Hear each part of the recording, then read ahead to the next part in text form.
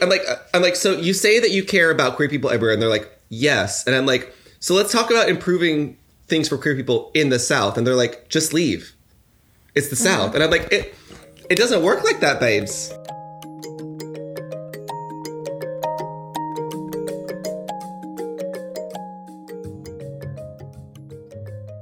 So welcome back to I'm the Villain. Today we're going to be talking with DeAndre's friend Kenny about being gay in the South. So, Kenny, why don't you just give the audience whatever intro you think they should know about you? Sure thing. Hi, my name is Kenny. I am 28 years old. I live in Raleigh, North Carolina. My pronouns are he, him, but any pronouns are fine with me. I identify as gay. I identify as genderqueer. I've been living in the South for about 15 years. I lived in Fayetteville for 4 years, and then I have lived in Raleigh for 11 years. Originally, I'm from the Los Angeles area. My family moved around quite a bit, but I have really laid down roots in the South. And yeah, I thought it would be really fun to come and talk to DeAndre and Isabel and have kind of an open conversation about the ways in which the South is not a pantheon when it comes to representation and sexuality or gender identities. And I'm very excited to be here. Thanks for having me, y'all. And for context, for those of you listening, in case you don't remember, DeAndre is also from Fayetteville. So yeah, we went to high school together. We met in freshman year math class. That's true. Miss. Was it a good math class? Did you like math? What I remember most about that math class is that A, you and I became friends there, and that B, the guy that sat in front of me all semester was very quiet. And the teacher was like, you really should help him out. He's not in class a lot. You should help give him your notes and like make sure that he like succeeds. And I was like, okay. And at the end of the year, he stabbed a teacher. So wait. Yeah. I was like, I don't think I want to be friends with this guy. I'm not sure. And the teacher was like, no, you should be a good like classmate. Yeah. And I was right. Damn. The whole time. Yeah. Well, Kenny, do you want to like talk us through your like journey of discovering your queerness, like generally, like when I know the answers to all these questions, but like when did you come out? What was that process like for you? Like, what has it been like coming into yourself into North Carolina, but also like generally?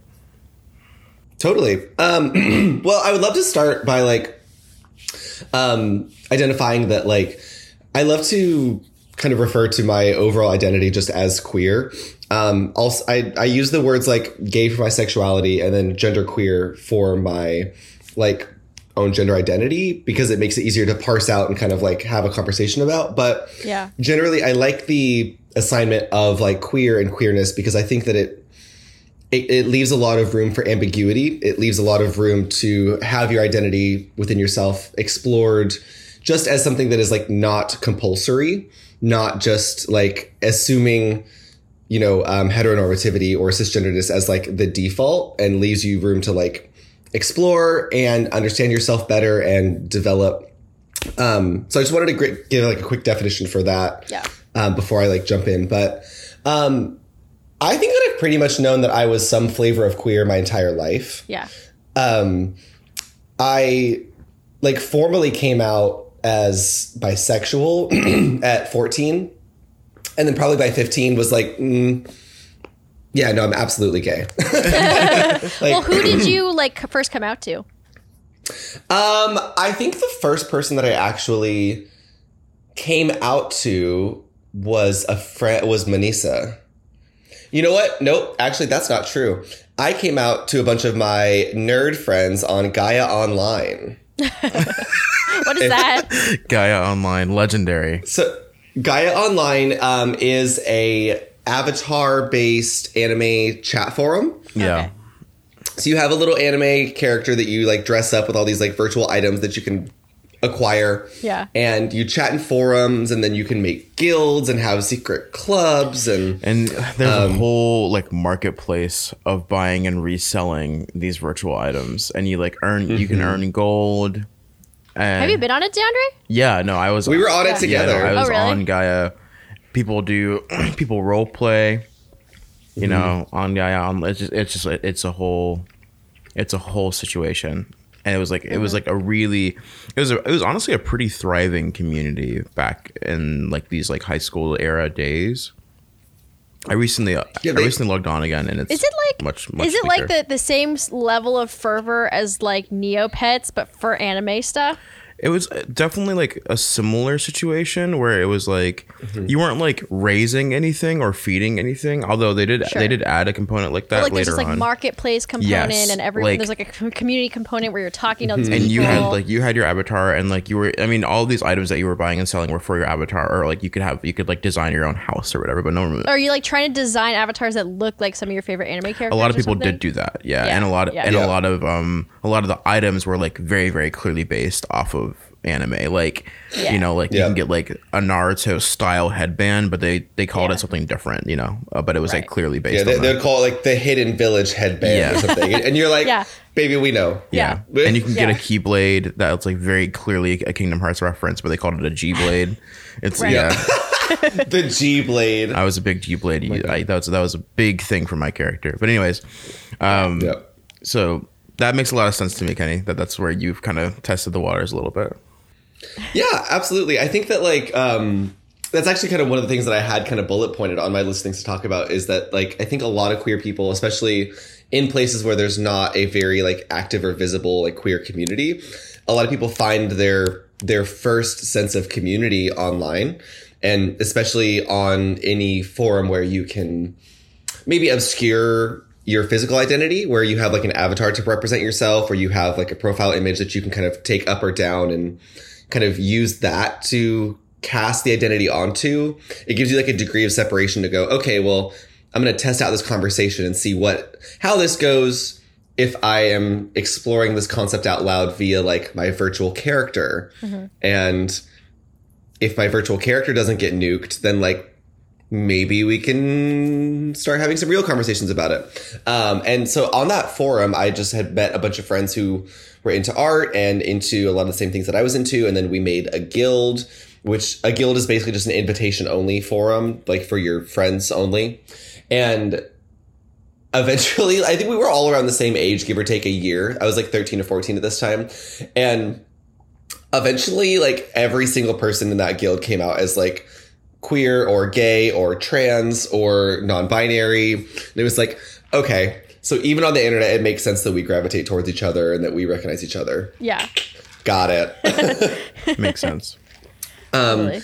So that would be like the first time that I think I really put it into words. And then I started coming out to my friends like right before sophomore year of high school. And I truly don't remember like who the first person was that I told. It just kind of started like happening. I think I showed up to like first day of school sophomore year, and I was like, I am going to tell people, I am sticking my flag in the ground. Like this matters to me.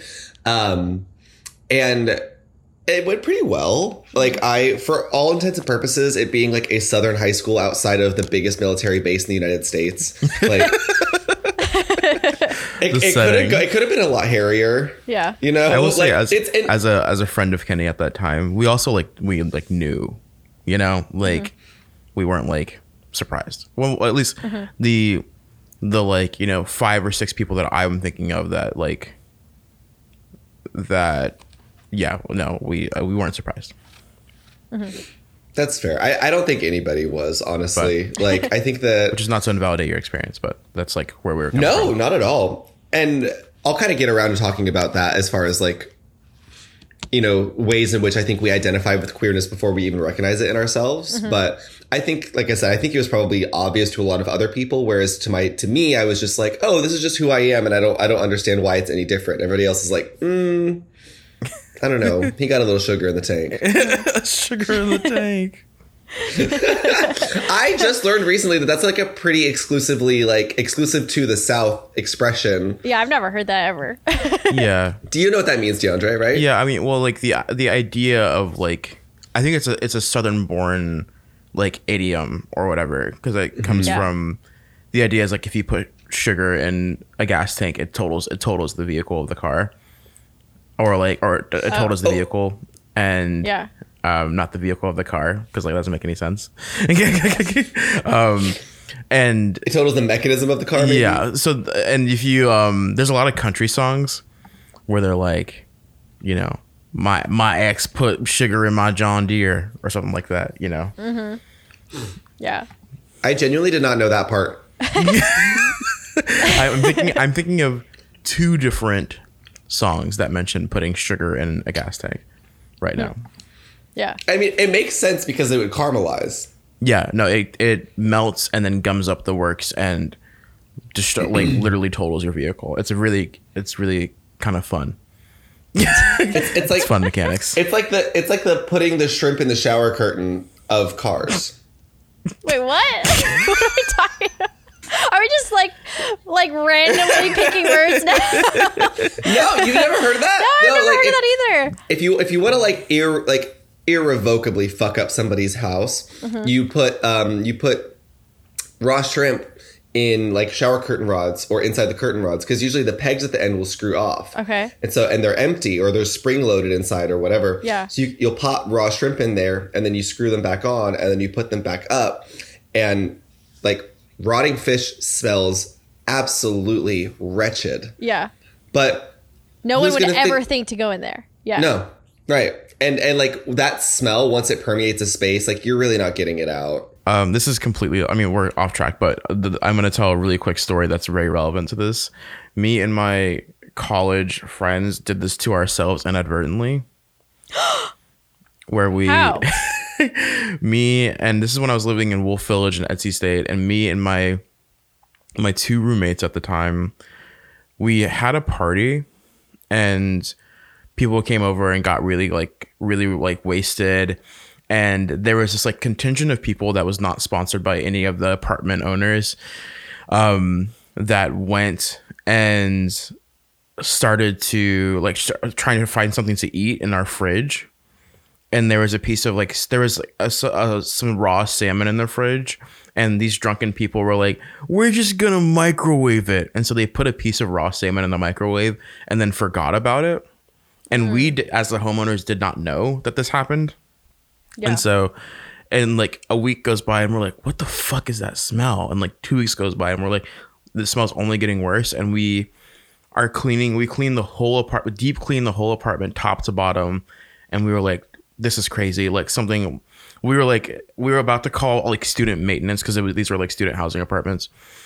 And then I had this epiphany and I was like, okay, where have we not cleaned? Like, literally, I'm like, because we checked all of the places that one would think to check, looking for like something rotting. And then all of a sudden I like have this epiphany and I look at the microwave and I was like, Wesley, when's the last time you microwaved something? And he was like, oh, it's been like weeks. And I was like, Yeah. Carter, when's the last time you microwaved something? And he was like, oh, like it's like been a month. And I don't know why, for some reason, none of us had used the microwave. Yeah. And I was, this is like a movie scene. Like you dolly zoom into the microwave. It felt like a movie scene. And we all, Yeah. I realized it. And then they all kind of realized it at the same time. Yes. And I was like, I haven't microwaved anything in like a month. Yeah. And then we like all kind of zoom in on their microwave. And then we realize like whatever is that smell it's coming from there. Yeah. And It's like the microwave across the room, and the dolly Yeah. was like, and yeah. and so we literally like fashion, you know, like down and dirty gas masks to be able to open this, because we're like whatever's in there is gonna smell so bad. Yeah. oh no. And it did, but we were happy to find the culprit of the smell, and it did take a really fucking long time to get that smell out of the apartment. Yeah. Yep. So Wow. Yep. Well, so anyway, sugar in the tank. so anyways, you're coming out, and I guess I just don't have enough enemies to know all of these nefarious ways of fucking up people's shit. I don't really either, but you know, I believe in being prepared. Okay. Yeah. Boy Scout solemn creed, baby. Yeah. Solemn creed. Do you have any exes where you're like, I would like actually fuck up their house or something? Not exes, but like people. Nemesis. Yeah. Oh, Nemesis, absolutely. Yeah. Shout out the guy that evicted me. Oh, damn. And no, you I'm actually kidding. lived in that house, so like you could have actually fucked That's the house tea. up. Yeah, no, and like we weren't actually evicted. We were just asked to leave in a way that was illegal. Okay. But yeah, no, there's definitely like you always have to have something in your back pocket. Yeah. And this is gonna sound like I'm like trying really hard to get us back on track. I swear it's not. But I think that when you are somebody who like isn't who's like you're viscerally aware of like being an oppressed person in your area. Yeah. Like you're like when you are consistently made to feel vulnerable, I think your brain automatically looks for ways in which you're going to kind of like pad your existence or like guard your ability to like retaliate, if Yeah. that makes sense. Yeah. So I always have something in my back pocket. I've never had to use it. Yeah. Except for the time I stuck half Oreos all over some guy's windshield. Do you know about this? I did know about this, yes. Yeah, yeah. So you take an Oreo and you take off one side of the cookie and then you lick the cream and then you stick it on somebody's windshield. And that wet sugar Like cements. will then recrystallize and it will like cement to the windshield. And then you have to take a chisel to Yeah, it. and Wow. there's no way you can get it off without like really scratching your windshield. Yep. It's quite. Wait, so Or what? so I've heard. What was the impetus for that? Doesn't matter. I'm not going to implicate myself on this good Sunday. yeah, on this good, on the Lord's Day, no less. No, yeah. No. But yeah, no, I think that anybody who has felt, and maybe you guys can speak to this experience as well, but I think if you've ever felt like singled out for your existence in any way, your brain automatically looks for ways in which like you were like, if I had to get back, if I had to really like lash back, how would I do it? How petty would it be? Do you know what I mean? And I'm not saying it's a healthy or rational thought, but I think it's something that you're like, our brains are like, if I am like really being made to feel vulnerable or oppressed for no reason, what could I do to make somebody else really feel the way that I do? And that's like a nasty thought, you know? I mean, like I don't believe in acting on vindication. Yeah. But I think it's something that our brains just naturally do. It's like as humans, we want other people to understand the way that we feel. And so when you constantly feel like you are being set back or pushed back upon or had to make your life harder, your brain goes, what if I just really fucking got you together, girl? Yeah. Got you together. What if I really just did something that like was not hurtful, did not physically impact you, but made your life so fucking inconvenient and gross, you know, just to make you feel like I feel for a hot second. Yeah. So I think that's why queer people are petty sometimes, because the ways in which you are made to feel bad about yourself as a queer person feel petty. Yeah. Like very often people won't just come into your face and be like, you're a fag and I don't like you. I would almost prefer that. Right. But it comes in the form of like the up down look at the grocery store. very or subtle. It's very subtle. Yeah. Or it's the like, you know that you didn't get that job because you're gay, even though they were like, you're not qualified. And you're like, I was. Yeah, clearly I was. Yeah. Yeah. So it's like it's like the tit for tat, the eye for eye. Like you're gonna be very petty and inconveniencing to me. I am the best at being petty and inconveniencing. Right. Yeah.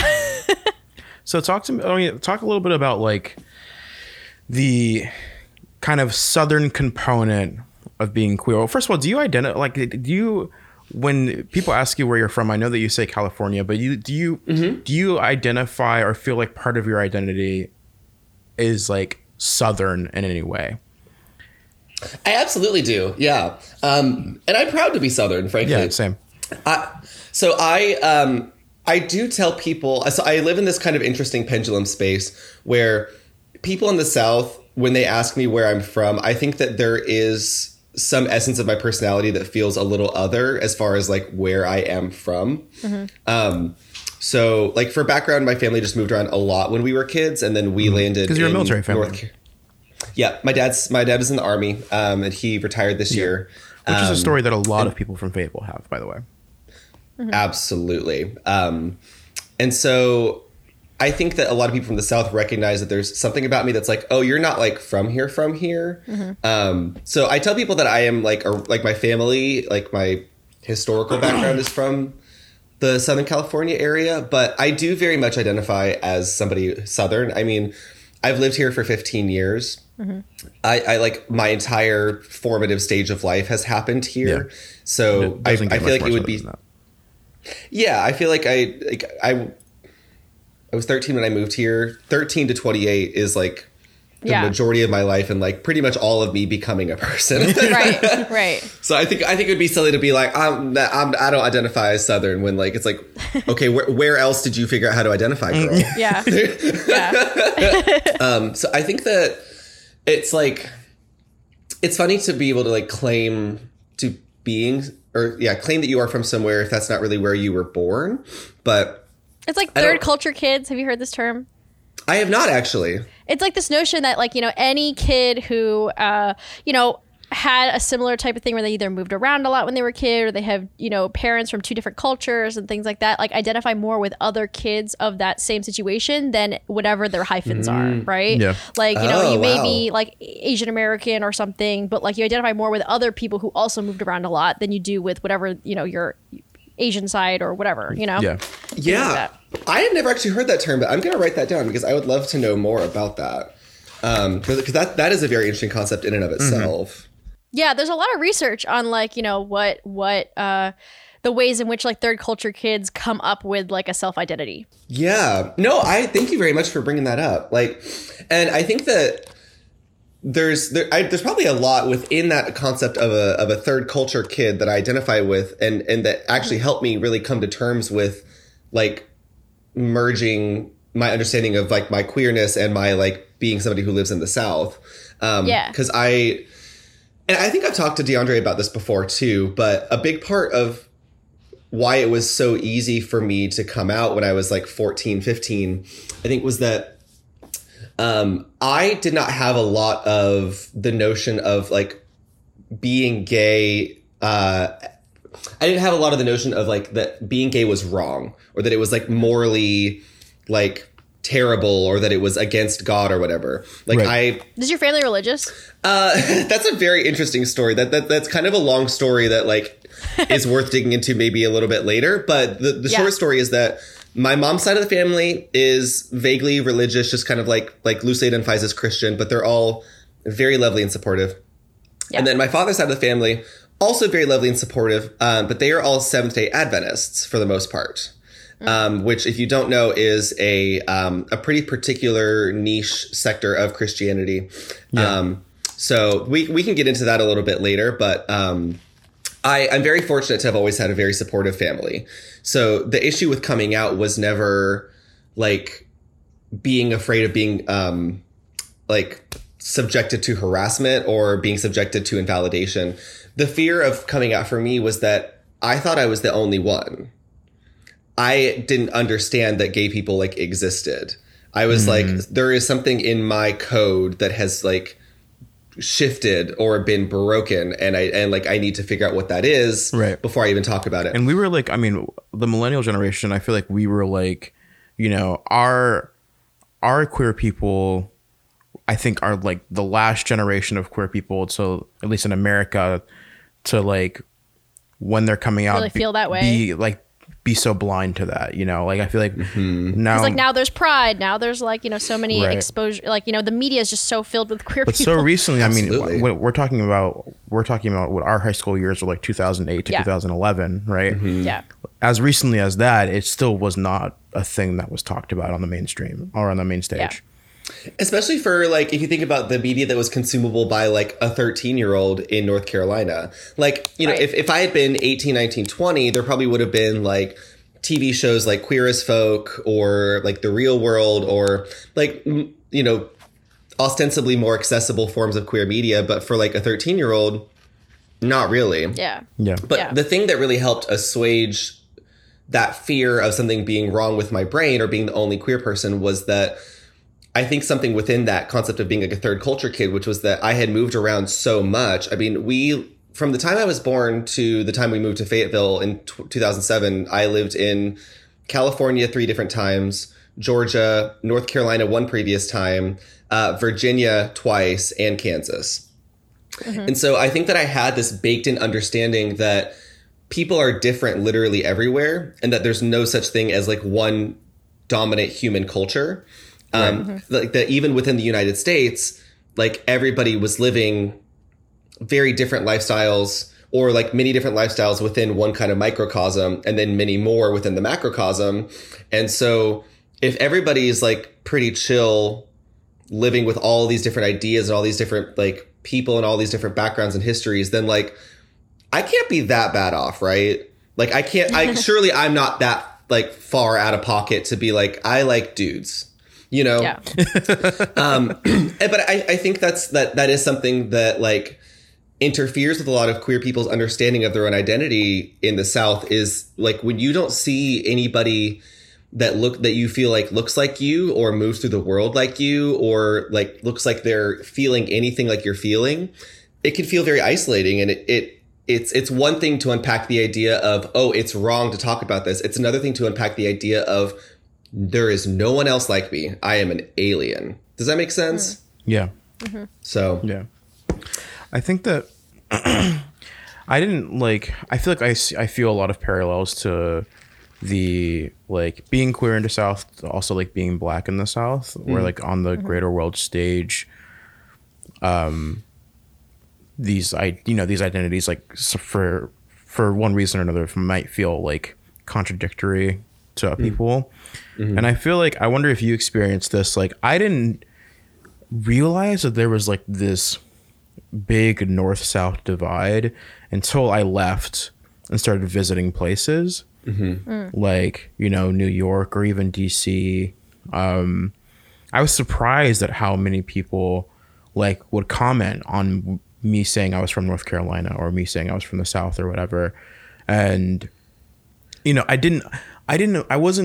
thought it was kind of like jokey jokes, like being from the South and like being in North Carolina. Like, I thought that it was like, haha, like Northerners are weird and Southerners are like whatever. But it wasn't until I started meeting people like in these, like, especially the like academic people that I've met, like from Swarthmore or whatever, that are really really actually had these views of what they felt the South was, you know, like. I feel like I've heard many people say like, oh, I could never live in the South. Exactly. Stuff Absolutely. like that, right? I didn't know that's what people actually felt about like there are people, you know, like David, who's been on this podcast that we all know.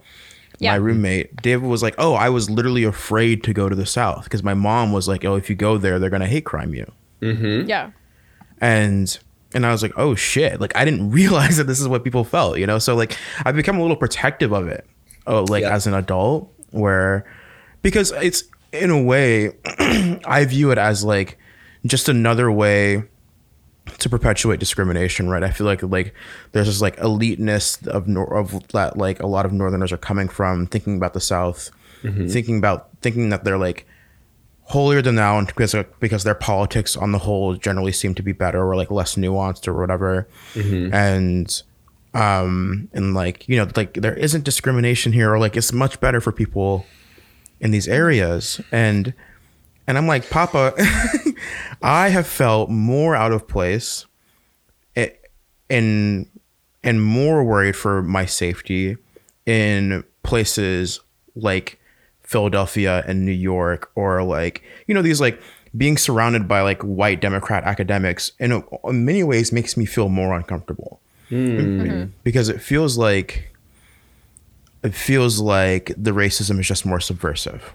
You know, it's like, you know, I've in my whole life I've been in white spaces, right? But it's like there's something maybe it's just the unfamiliarity of like the white academic spaces that I've been in, especially in like the white policy spaces that I've been in, have made me feel more uncomfortable or more out of place than I ever felt back home.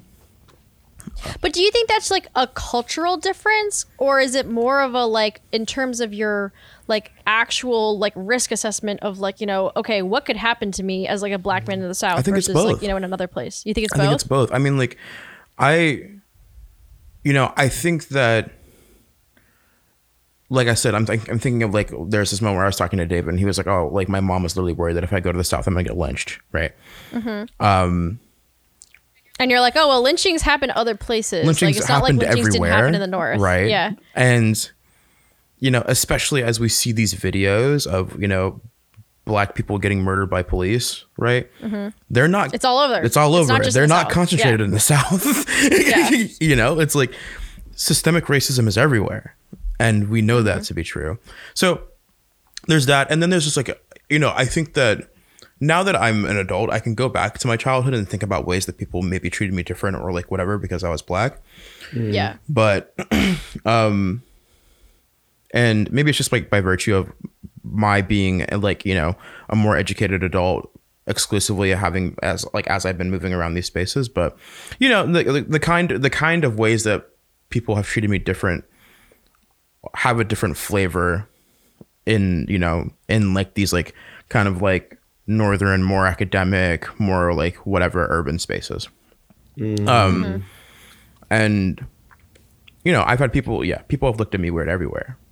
Yeah. But so anyways, I said all of this to say, I wonder if there is, I wasn't aware that like people actually felt that I should be worried about for myself when I'm in the South. And I was wondering if there is a moment like that for you, Kenny, where you were like, was there a moment where you realized like, oh, people actually think that like it's better for me here than it is for me back home?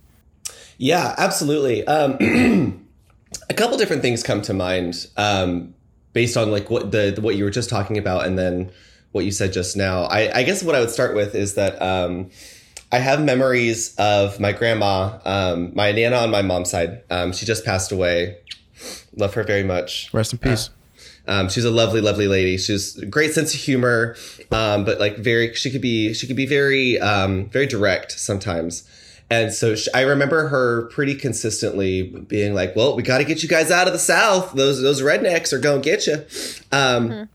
And I don't think that it was her trying to be ultimately critical of the Southern culture as a whole, but I think it was very indicative of this like general perception that the South was less developed or less accepting or just overall, you know, less of a great place to build a life. And I think that kind of sums up what I get from a lot of people, which is just this kind of general distaste for anything south of, I would say, like Virginia, where it has like a bit of a rugged brand to it. It has this, it obviously gets like widely regarded just as like vaguely Republican, as vaguely conservative, as not accepting of anybody who is not white, Christian, cisgender, and heterosexual.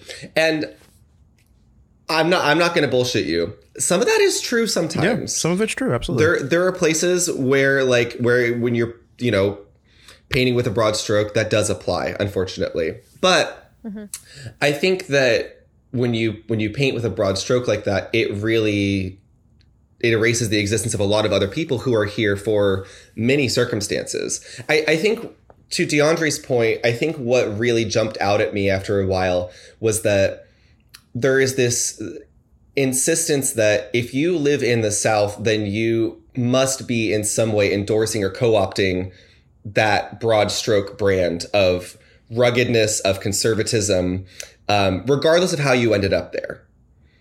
Like if you are choosing to stay here, then you are co-opting or at least saying that you are okay with this idea that everything is kind of conservative and like backwards and not as developed. And that's just simply not the case.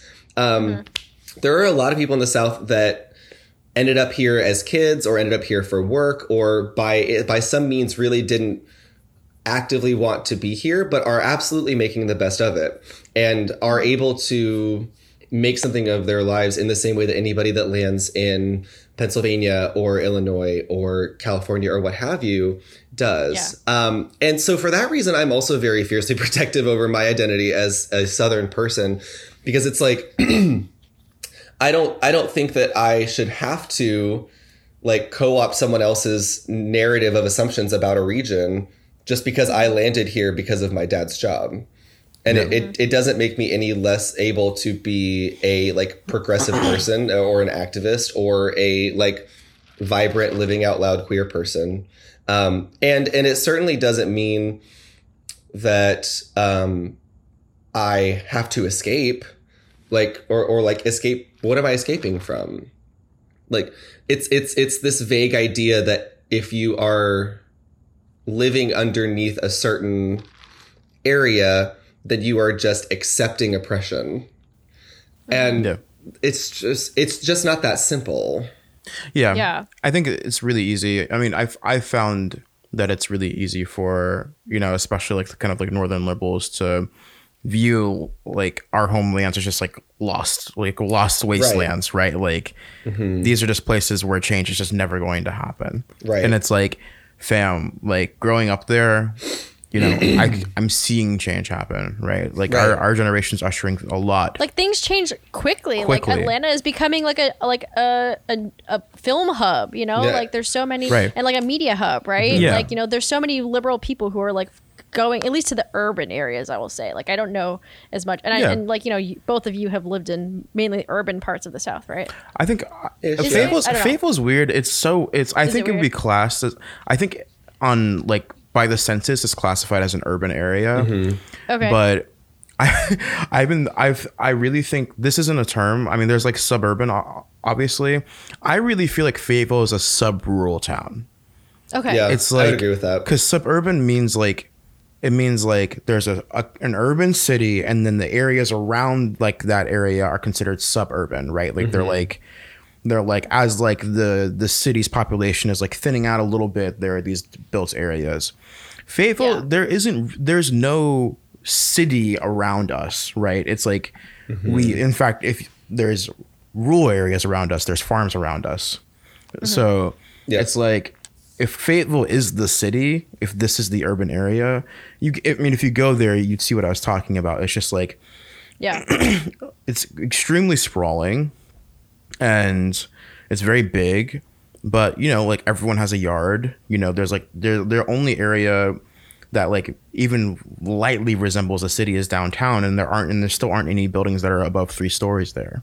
Yeah. And that's maybe, you're talking like maybe 4 square city blocks. Yeah. Maybe. So yeah, talk about there's so many ways where I got culture shock leaving the South. I thought that this is just how places looked, Yeah. you know, and then you go, like I visit my fiance's, you know, hometown, Swarthmore in Pennsylvania, and like, as you know, the towns, you guys' towns are like jam-packed next to each other, and you can drive for 10 minutes and be in 4 different townships. Right. Yeah.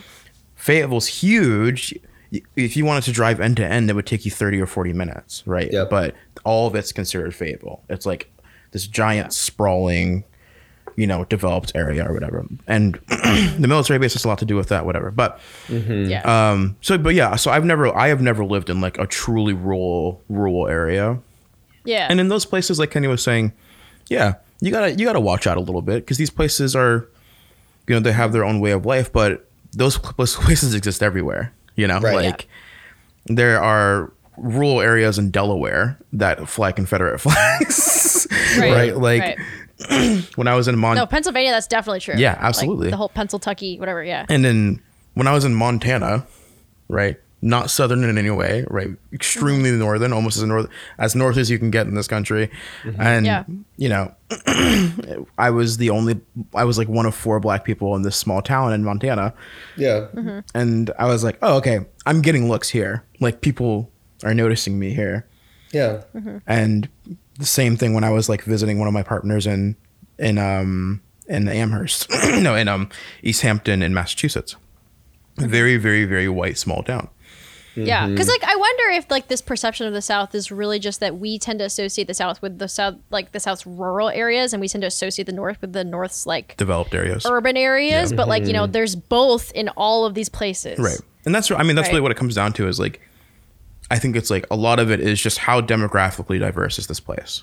Yeah. And I think that, you know, there are, like I said, there are places everywhere where it can get really, really, really monolithic in terms of like the kind of people that are living there. But like the high school that, I mean, Fayetteville has it's very, very demographically mixed. I mean, predominantly it's black and white people. but we have other populations too. And I mean, like Kenny and I went to a very mixed high school. Yeah. True. And that's probably largely in part because of our proximity to the military base. Yeah, for sure. So, and it's like, I think that at least being a Black person from the South, once again, going back to perceptions of it being unsafe for people there. I mean, it's like, okay, I get why you're saying this, but like the fact of the matter is that most Black people still live in the Southern United States. right. And it's because of slavery, right? It's because of like how migration patterns have worked. But I find that when I'm in places where Black people are, I feel safer than when I'm in places that Black people aren't. Yeah. Yeah. And totally. most of the places where I've been where Black people aren't have been above the Mason-Dixon line. Yeah. Yeah. T, you heard. I can kind of like echo what DeAndre is saying there from just a queerness standpoint. And, I'm always very cautious of when I would try to conflate issues of racial discrimination with the issues of like discrimination on sexual orientation or gender. Very different. They happen for many different reasons, but I think that there's overlap. There's middle in the Venn diagram as far as like the way that it presents itself or the way that it kind of makes you like hyper aware of what kind of visible you are in public, if that makes sense. I want to tell this story real quick before I lose it, because it occurred to me when DeAndre was talking about us living in Raleigh. And there was a moment that DeAndre and I shared that made me very viscerally aware of the ways in which DeAndre and I were both minorities, but experiencing discrimination very differently. And it was like my first like real understanding of like what kind of like intersectionality and privilege looked like in action. And you might remember this as I'm telling it, DeAndre, so feel free to jump in at any point. But I remember DeAndre and I lived together in the same dorm and shared a room in college. And I remember like in a friend circle at one point, somebody like talking about DeAndre like to me and saying something to the effect of like, well, DeAndre is he just seems so clever and so like put together and like well-spoken for a Black guy. And I remember being like it was like a full 180, like, what the fuck are you talking about? What? And I remember being like, oh, like, you wouldn't say that to me as a gay person. And I was like, oh, you wouldn't say that to me as a white gay person. And it was like, immediately I was like, okay, so like we are not all experiencing the same levels of like, oppression and the same levels of like judgment here, because like I get a pass for what is considered kind of like my minority status because of my whiteness. But DeAndre, who, and for all intents and purposes, DeAndre has always been more like academically driven and like academically accomplished and like involved in like really spectacular things than I have. So for many, many reasons, he should be getting way more credit than I am in a vocal way like that. And instead, like, here was this like guy just being like, I didn't think that he would talk and act and be that smart, but he is. I'm like, can you shut the fuck up? Yeah. Oh, the Ag Boys. Yeah, I'm like, DeAndre is better than I am. Why are you telling me this? Better than I am. And why are you telling me this? Like, I'm going to be like, you know what? You're right. Like, no, like, you're going to eat some teeth, dude. Like, you can't talk about my friend like that. Yeah, I do feel like I know who you're talking about. Shout out to this guy. I hope he's doing well. He had a lot of general problems, though. That's tea. But I say that all that to say that just like, I think that also being in the South does make you a little more aware of the specific ways in which we all feel like we're kind of singled out for being minorities. Like it is a little more front facing. Whereas I think that in other areas that would like to brand themselves as more accepting or more liberal or more of just like a quote unquote melting pot, it can become a little more difficult to really understand like when you're being judged or how you're being judged, because there's this kind of blanket, like, we accept everybody. Yeah. And it's and that's like, it's not true. Yeah, you're like, no, you don't. Right. Like, yeah, I think like I like to like, this is my broad strokes, which is way oversimplification, is that I do feel like oppression can be a little more subversive in the North than it is in the South. Like, I feel like in the South, if it's there, it tends to be pretty in your face. Like, I feel like I've had people make comments like that to me, to my face, right? I've had people, like, you know, like when I was visiting Kenny and his family in his neighborhood, like clearly these families were uncomfortable with me being there because I was black, right? Like that, like this is like, there's no kind of painting around this, right? Oh, yeah. But you know, it's just a different flavor of the kind of otherness that I felt in northern areas where like I've seen, you know, like hate has no place here signs in every neighborhood, but I haven't seen a black person for 4 hours. Right. Yeah. And like, you know, I don't want to invalidate people. Like, I think that if you're a person of color in the South, or if you're a queer person in the South and you feel oppressed because of where you live, that's completely valid. And it's probably true. Right. Like, like you know, like, and if you want to leave, like, you should feel empowered to leave. Yeah. But I think that, like, you know, I've been teaching like a lot of my white peers, my northern white friends here in DC and in other places, is that like racism has so many, and like oppression has so many different flavors, right? There's so many different ways it can look like. And like, it makes sense that you are blind to the ways that it shows up in your communities. You know, when people come at me that are from the North about like, how is it like from how it was growing up where I grew up? And I was like, I don't know. How many black people did you grow up around? Yeah. And for many of them, it's like very little.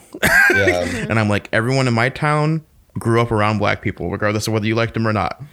Yeah. Right. And it's sort of like, it's easy to say like, oh, we're accepting, when it actually is not something that ever gets tested. Right. Right. It's so easy. Yeah. This is like the idea. People have talked to me about like, like Sweden and Denmark, these really happy places.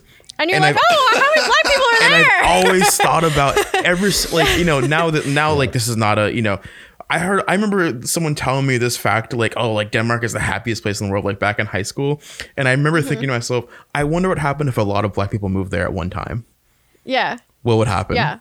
Like a lot of those places are just super homogenous, and that's how they can get away with a lot of the, Right. like, quote unquote progressive laws that they have. Right? They're not outgrouping all of these people. Yeah, they haven't found a nice group to outgroup yet, and it always happens, right? Like, Yep. it typically is like whenever there's an influx of some kind of other people. In Germany, it was Turkish people, right? Like, and after World War II, a lot of Turkish men moved there because all of the German men had died in war, and they Right. needed people to work.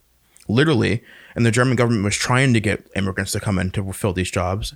A lot of Turkish people came in, and now like the white Germans to this day still hate Turkish people. And like low key, as climate change starts creating more and more climate refugees around the equator going north, like is this actually going to be like tested, Right. right, in like the very near future? For you sure. know? For sure. The comment of like people from another area looking to another area and going like, oh, well, you're obviously outgroup in that area, I think actually there's a lot of parallels to that with like the north-south dynamic, where like I think that something that, you know, like DeAndre, you were saying, you have like all these people that are like, oh, I would like things to be better for people there, or I would like things to be better for like all black people in America, or all queer people in America, or all women in America. Like that will be like the kind of umbrella brand of a lot of people's politics. But then when, let's say like someone like me is like, hey, I'm a queer person in the South, and like I would like to have a discussion about like what the healthcare funding is like for like queer people in the South, or for like trans women in the South, or like HIV and AIDS in the South. They're like, of course it's bad. You're in the South. I'm like, do you realize how circular this is? Right. Like, I'm like, so you say that you care about queer people everywhere, and they're like, yes. And I'm like, so let's talk about improving things for queer people in the South. And they're like, just leave. It's the South. And I'm like, it doesn't work like that, babes. Like, and people don't realize that is just another way of solidifying the idea of this outgroup that is going to be constantly subjected to oppression. Like, you're like, well, obviously you're in the outgroup, so just go somewhere where you're not outgroup. And it's like, that's not the solution, baby. That's what they want. They like the people that you are concerned about oppressing us would love nothing more than for all of us to just fucking go away. Absolutely. Yeah. And Like, there are these like sparks and like small flames of progression in the South, right? Like, or in some cases like very big flames. Like North Carolina, for example, we're from a purple state. Like North Carolina is solidly a purple state. It can Absolutely. go either direction. It went for Obama, I think, twice. And I think went for Trump in these last two elections, or like last two elections. And it's like, and you saw it in Georgia, which went for Biden in the last election, right? It's like these places have like these burgeoning groups of, you know, progressivism, like not even just politically, but like in terms of like, you know, like ideals and human rights. And I feel like all of these places need is like a fan on this flame, right? A fan in the form of like funding and resources or whatever, because it's like, you know, we know this to be true whenever, like when universities start popping up in places, or like funding start, like when development starts happening in places, they become more liberal. When you're like, when we're diverting funding from these places, or when like, you know, like in terms of like granting and nonprofit funding and stuff like that, the South is like egregiously underfunded, and the further south you go, the less money you get, generally from these like foundations and from these nonprofits and from government grants or whatever. And I'm like, Daddy, you don't see this correlation? Like you don't see how like, because these places are underdeveloped, underfunded, don't have strong infrastructure, don't have access to like ready access to internet and shit like this, that like they will continue to be. It's a self-fulfilling prophecy. Yes, it's completely cyclical. Yep. And so like, you know, the true allyship is like saying like, you know, these people deserve to live quality life. And, you know, even the ones that you don't like, but especially the ones that you do like that do live there. Yeah. You know, you might see. Like you can't just be like, oh, it's a lost cause. Like, you know, they're never gonna get the votes for it Right. or whatever. Right. And it's convenient that white liberals love to like just view the South as a lost area, because so many people of color live in the South. Yep. Yeah. Yep. It's almost like it shares a kind of a theme with the concept of victim blaming, where it's like, of course things are going to be bad there for you. Like why would you? Yeah, it is exactly victim blaming. Like, Yeah. It's like, oh, it's your fault you didn't move. Yeah, and it's like, oh, because Yeah. everybody could just move, right? Everybody could just go somewhere where it's better. Imagine that. Imagine that, bitch.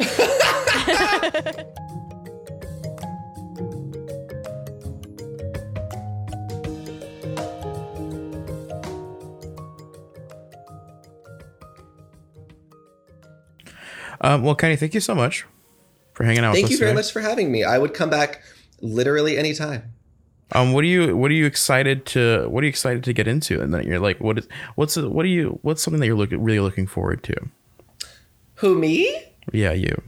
I am very much looking forward to this research project that I am about to do here in DC at the Smithsonian Archive. We're doing research on a queer designer and who has not really had his life covered in an enduring way. What am I excited about in regards to like today's episode topic? No, I don't care about that. I just want to know what you're excited about generally. Oh, I care about it. Oh, okay, cool. Wow. Way to silence queer people. Well, then you can say it if you want, I guess. I am excited for the fact that there have been lots of queer people that are putting on their own events and doing like self-made moments, doing like underground DIY raves and house shows and parties, and just taking a lot more kind of like community-based action. I'm excited. You know what I'm really excited about? Here's what I'll say.